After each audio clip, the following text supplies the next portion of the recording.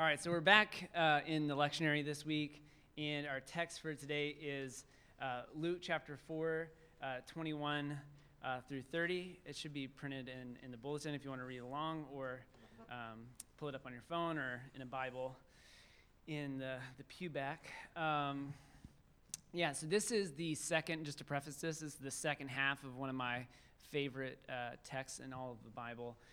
So we're jumping into the story midway.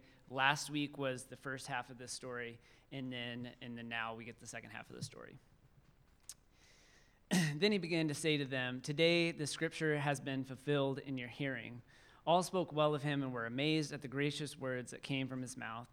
They said, "Is this not Joseph's son?" He said to them, "Doubtless you will quote me this proverb, 'Doctor, cure yourself.' And you will say, 'Do here also in your hometown the things that we have heard you did in Capernaum.' And he said, 'Truly I tell you, no prophet is accepted in the prophet's hometown. But the truth is, there were many widows in Israel in the time of Elijah, when the heaven shut up 3 years and 6 months, and there was a severe famine over all the land. And yet Elijah was sent to none of them except a widow of Zarephath in Sidon. There was also many lepers in Israel in the time of the prophet Elisha, and none of them was cleansed except Naaman the Syrian. When they heard this, all in the synagogue were filled with rage. They got up, drove him out of the town, and led him to the brow of the hill on which their town was built, so that they might hurl him off the cliff. But he passed through the midst of them and went on his way." The word of the Lord. Jesus, always getting away. So like I said, this is one of my favorite texts in the entire Bible. But we jumped into the middle of the story. So when we read, he began to say to them, "Today scripture is fulfilled in your hearing," we don't know what scripture that is. And so I'm going to backtrack a little bit. So this is Jesus's first public appearance in the Gospel of Luke to begin his ministry. So he shows up in the synagogue on Saturday, and he opens up the scroll of Isaiah, and then he reads this: "The Spirit of the Lord is upon me, because he has anointed me to bring good news to the poor. He has sent me to proclaim release to the captives and recovery of the sight of the blind, to let the oppressed go free, to proclaim the year of the Lord's favor." And then he sits down, and like we just read, everybody loves him, right? They're like, "Oh, wow, he's got all these great words coming out of his mouth." You know, people like what he has to say. And then there's this confusing part where we're not sure if he's responding to something that's going on that we just don't have in the text, or if he's just sensing that they are somehow not receiving his message correctly. But he kind of knows that there's like a disconnect between those that are gathered in the synagogue and then what he's saying. So in this text this morning, what does Jesus do in 7 verses that make this group of people want to murder him? Like, that's really intense. I mean, I've preached a lot of bad sermons here, people, but never have any of you tried to kill me. So what does Jesus do in this like block of 7 verses that make this group want to murder him? So Jesus, I think here, amongst many things that he's doing, is calling out a system of blindness. And his first sermon is basically telling them and us that the good news is actually bad news, which is actually good news. All right? So I want to look at this text through 3 questions this morning. What do you want? Whose side is God on? And who do we support? All right, so those are the 3 questions that I want to use to look at this text. What do you want? Whose side is God on? And who do we support? So the first question, what do you want? In Jonathan Wilson Hartgrove, who's going to be here tonight, plug, in his book, Reconstructing the Gospel, he points out this question, what do you want? Because Jesus asked Bartimaeus, what do you want in Mark 10? And he says simply, "Rabbi, I want to see." And Jonathan notes that Bartimaeus isn't just answering this question about himself. As Mark tells it, he's answering for the disciples and the crowd and the religious leaders and for all of us who are blind, even if we don't know it. Jesus says, "What do you want?" where are we blind this morning? I think our culture doesn't applaud awareness, right? Like we don't want to see how the sausage is made even. We prefer even communities that think like us, believe like us, look like us. It's a much safer way to be. But in Luke 4, Jesus says that one of the core practices that he came to do was recover the sight of the blind. What do you want? Bartimaeus says, I want to see. And I think that's part of our work too, is that we have to want to see. This requires perhaps throwing some things out. So I started packing yesterday because Andrea and I have to move by the end of the month. And so I was pulling out shirts from the closet and stuff and trying to get them in this box. And I don't know if any of you, has anyone watched the Netflix Marie Kondo, the life-changing art of tidying up, something like that. So she wrote that book several years ago now, and now it's a Netflix show.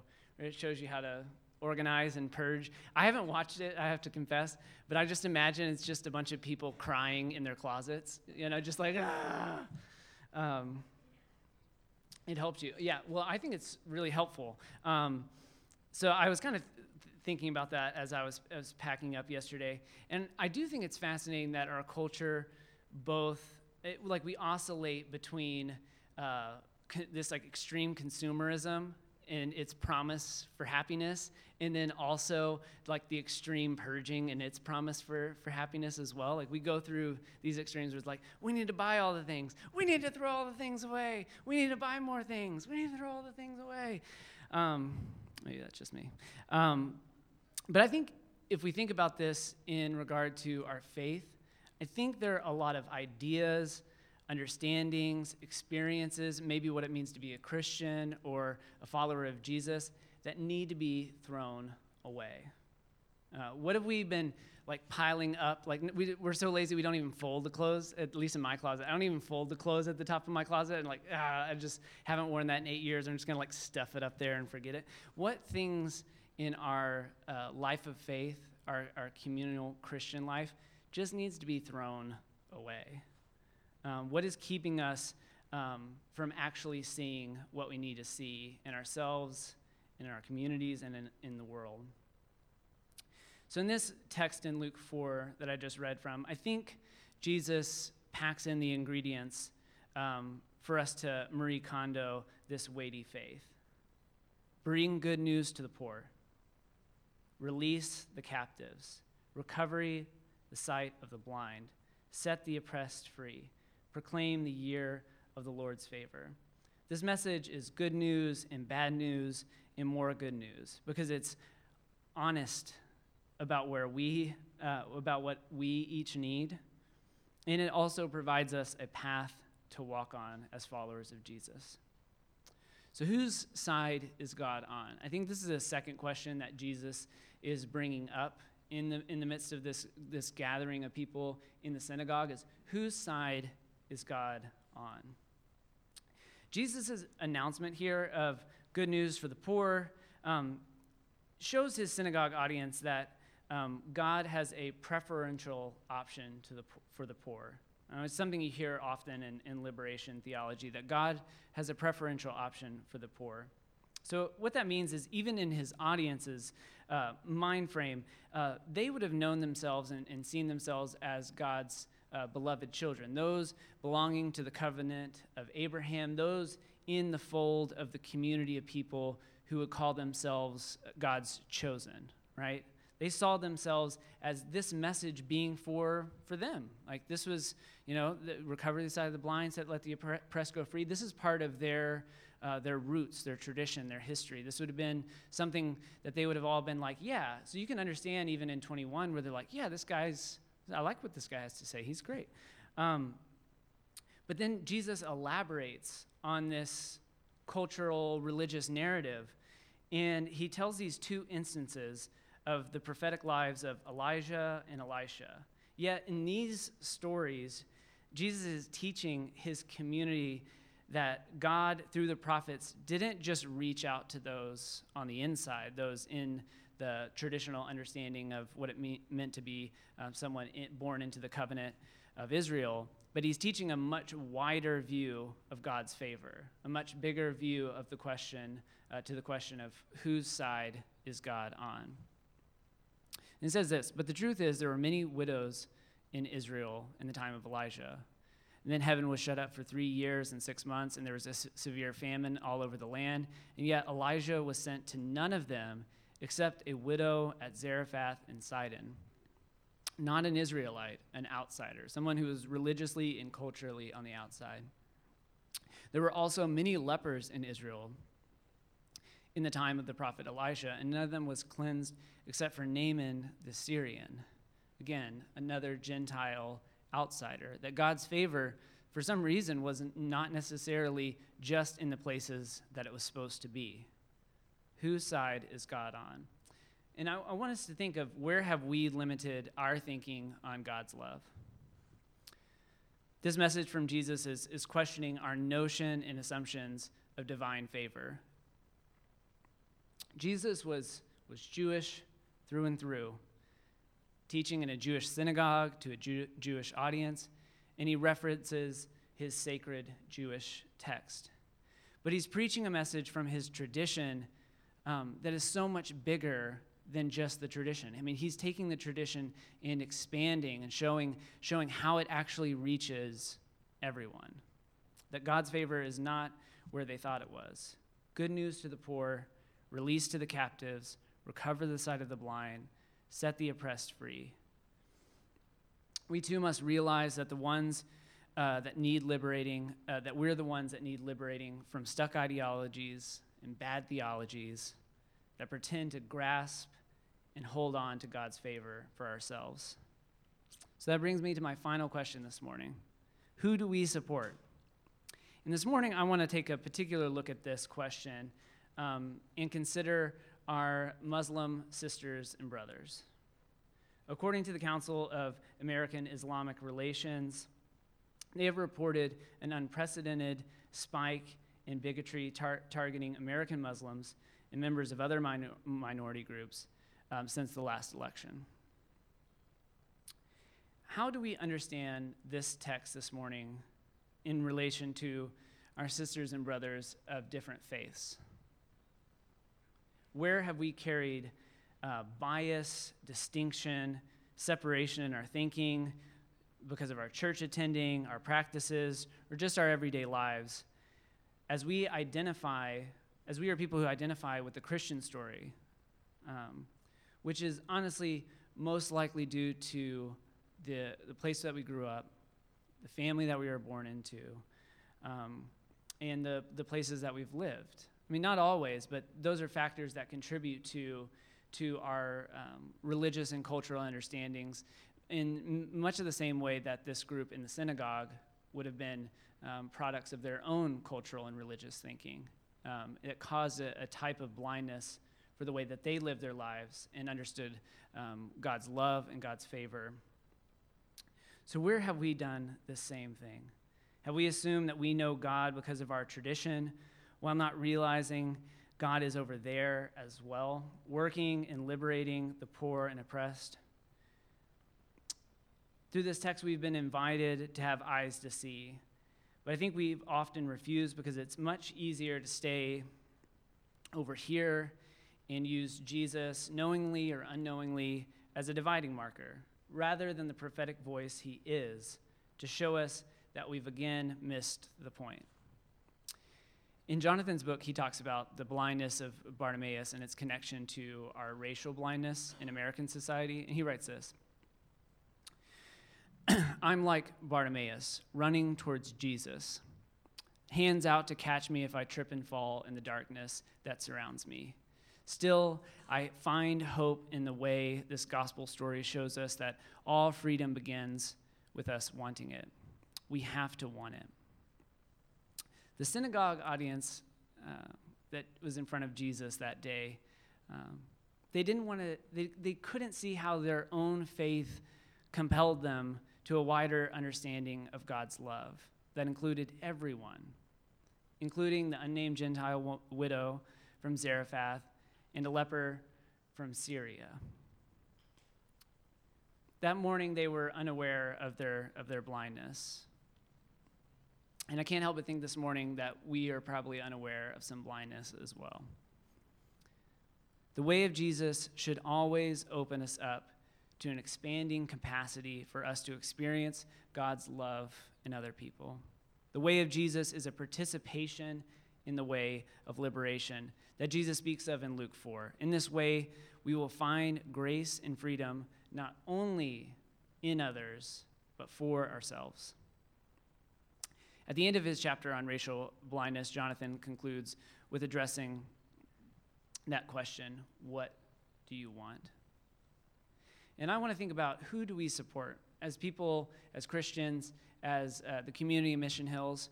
Who do we support? How are we supportive with our time, with the way that we, the conversations that we have?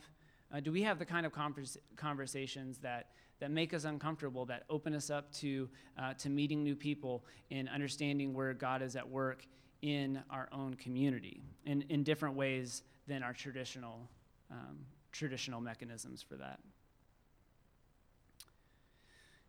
Jonathan writes this. He says, as long as Jesus eats with the disciples and Brother Franklin Graham sits down for dinner with the NAACP, there's a possibility that we can learn something more. Maybe even learn that our true Christian duty is to see and want each other. And I love that phrase, that our Christian duty is to see and want each other. And if we're thinking about that in the context of this verse, and we're trying to open ourselves up to seeing other people, seeing the divine in other people, how do we look upon every person we come across and see that the Christian journey and the Christian practice and our call as Christians is actually to desire and want that person more than we could ever imagine? This morning I have cards. Andy, can you grab the cards on the back table? I have cards and pens.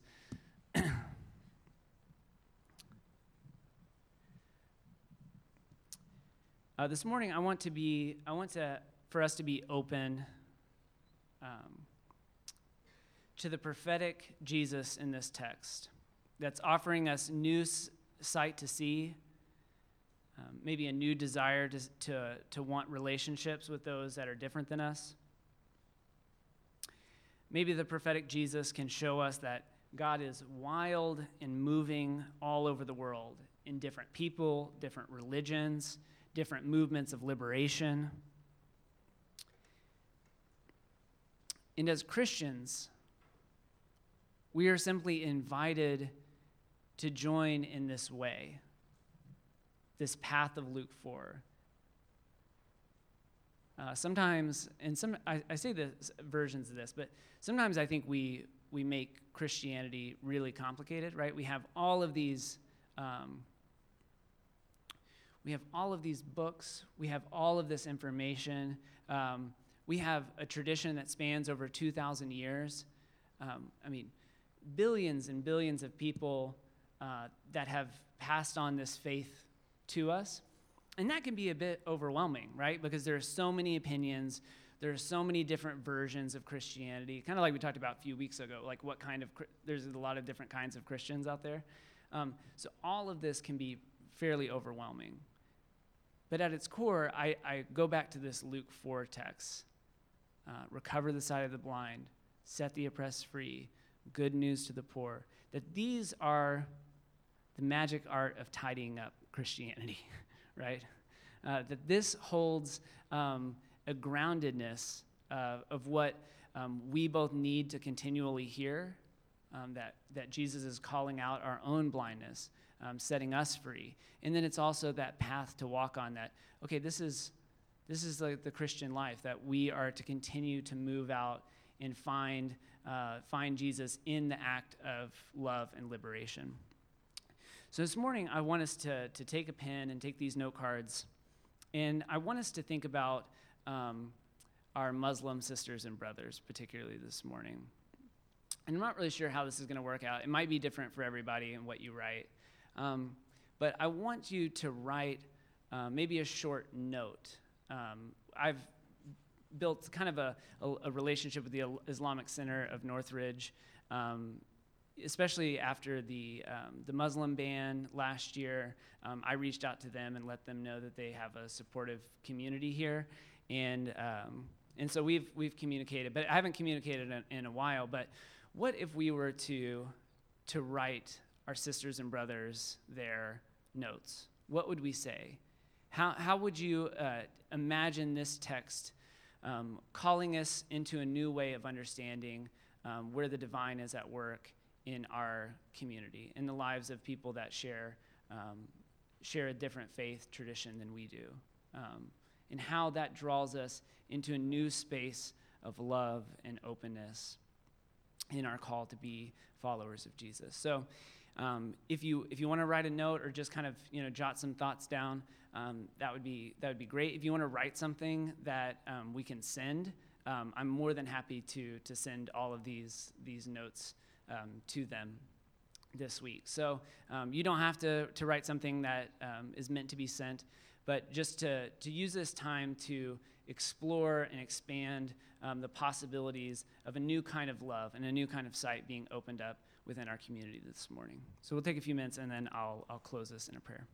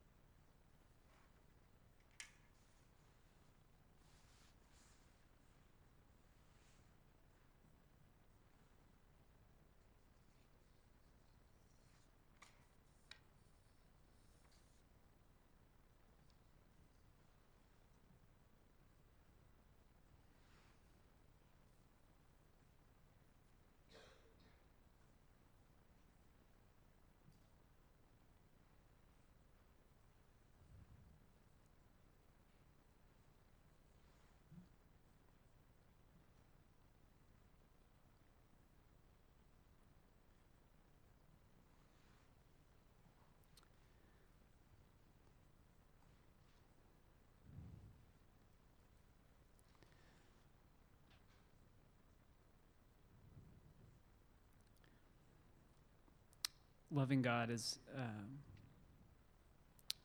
we reflect this morning, may we realize that your love and your grace goes so far beyond any category that we could come up with.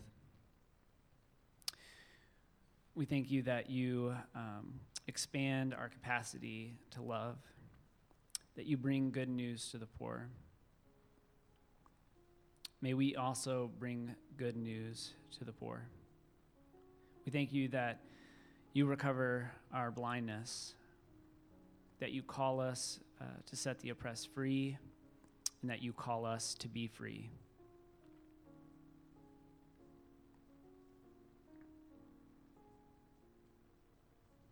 May we continue to stumble down this path. May we throw out things that need to be thrown out, and may we hold on to the core values and practices that you show us and that you lived. We thank you. In Jesus' name, amen.